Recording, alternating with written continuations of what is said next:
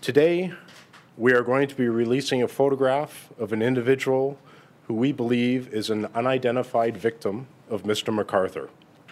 We have utilized numerous investigative techniques to identify this individual and so far have been unsuccessful.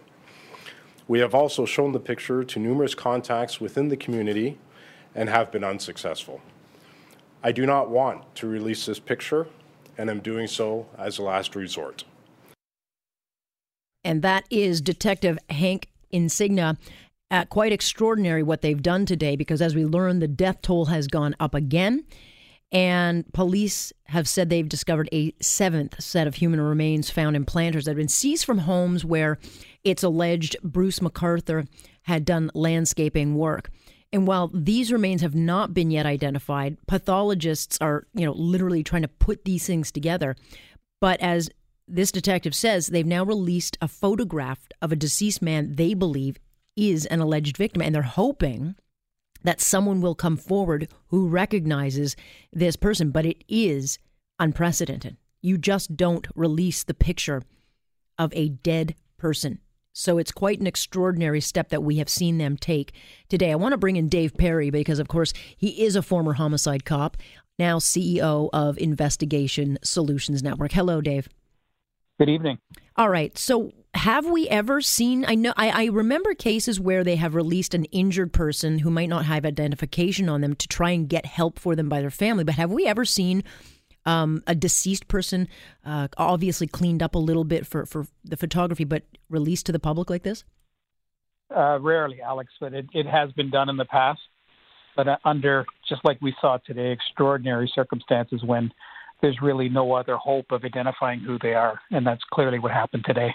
And so clearly they got this picture and they're not saying, the connections or how, but I'm led to believe it's because the accused would have taken this photograph of possibly this person maybe as a trophy, and that's how they got it. Well, that could be one of a few ways that the photograph was obtained, and that's obviously one of the horrifying issues that the police are dealing with today, and making this very difficult decision to release the photograph of somebody who's clearly deceased. It's a very rare move. It's one, as the lead investigator said, he certainly didn't want to have to do, but they're in a position now where they clearly have no other choice. And it's very sad when you think that somebody could have gone missing and is now deceased, and there's no record. There seems to be nobody looking for that person. And this is the final and last resort that the police have available to get them identified.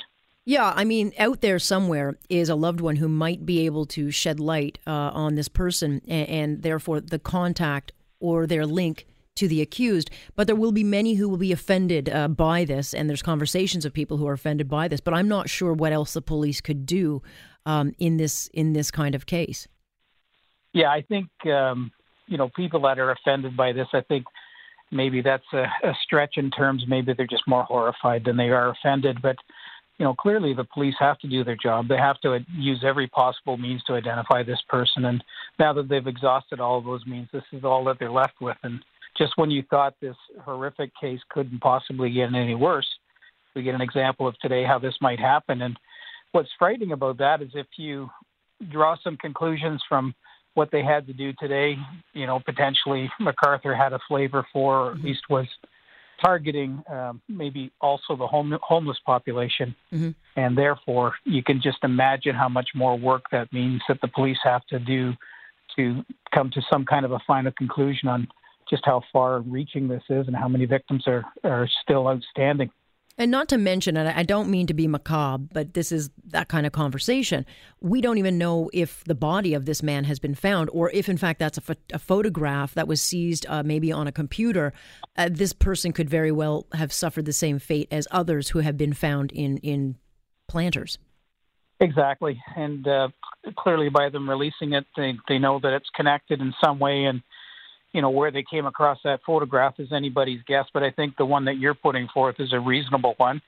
And it could be, in fact, that the police going through computers and cell phones and cameras and so on had recovered a photograph, and they're now trying to determine exactly who this is. At what point, Dave, does this investigation, and I know they've said that it could go on for years, but at some point, Mr. MacArthur has to go through the court system. There is a statute of limitation as to how long he can sit in jail and not be tried. When you have an investigation like this and you know that there could be victims and it could, as you say, take years because they might have to look into the homeless community, et cetera, at what point do they stop laying charges and get this into a court? Probably never in terms of laying charges. Getting it into court when they have their case reasonably prepared to do so. And there are exigent circumstances that exist in our criminal law that allows for the police and the Crown Attorney's Office to apply for extensions for getting somebody before the court. So as long as it's not deemed to be an unreasonable delay, and I don't think anybody for a moment would suggest that this would be an unreasonable delay to take whatever time it takes to finish the investigation. That being said, your point is well taken. It could be the situation where we see a trial starting and murder charges being proceeded in court, and you've got an ongoing investigation into other matters and other yet unresolved missing persons and possible other murders. Sure. And I mean, a part of the conversation, I think, would be some kind of plea deal where maybe they negotiate, as we've seen in other cases, where they may make a negotiation with the accused to find out information just to get the rest of the alleged victims, and that spares the families some extra pain. Yes, I couldn't imagine what that negotiation would look like. Somebody that's already looking at multiple murder charges, a serial killer, somebody who even in Canada will never, ever, even if he was a young man, would never see the light of day again, be incarcerated forever. I don't know what that negotiation would look like, but who knows what MacArthur is doing right now, if he's cooperating, and if so, on what level, and, that all remains to be seen. And in cases like this, again, who knows?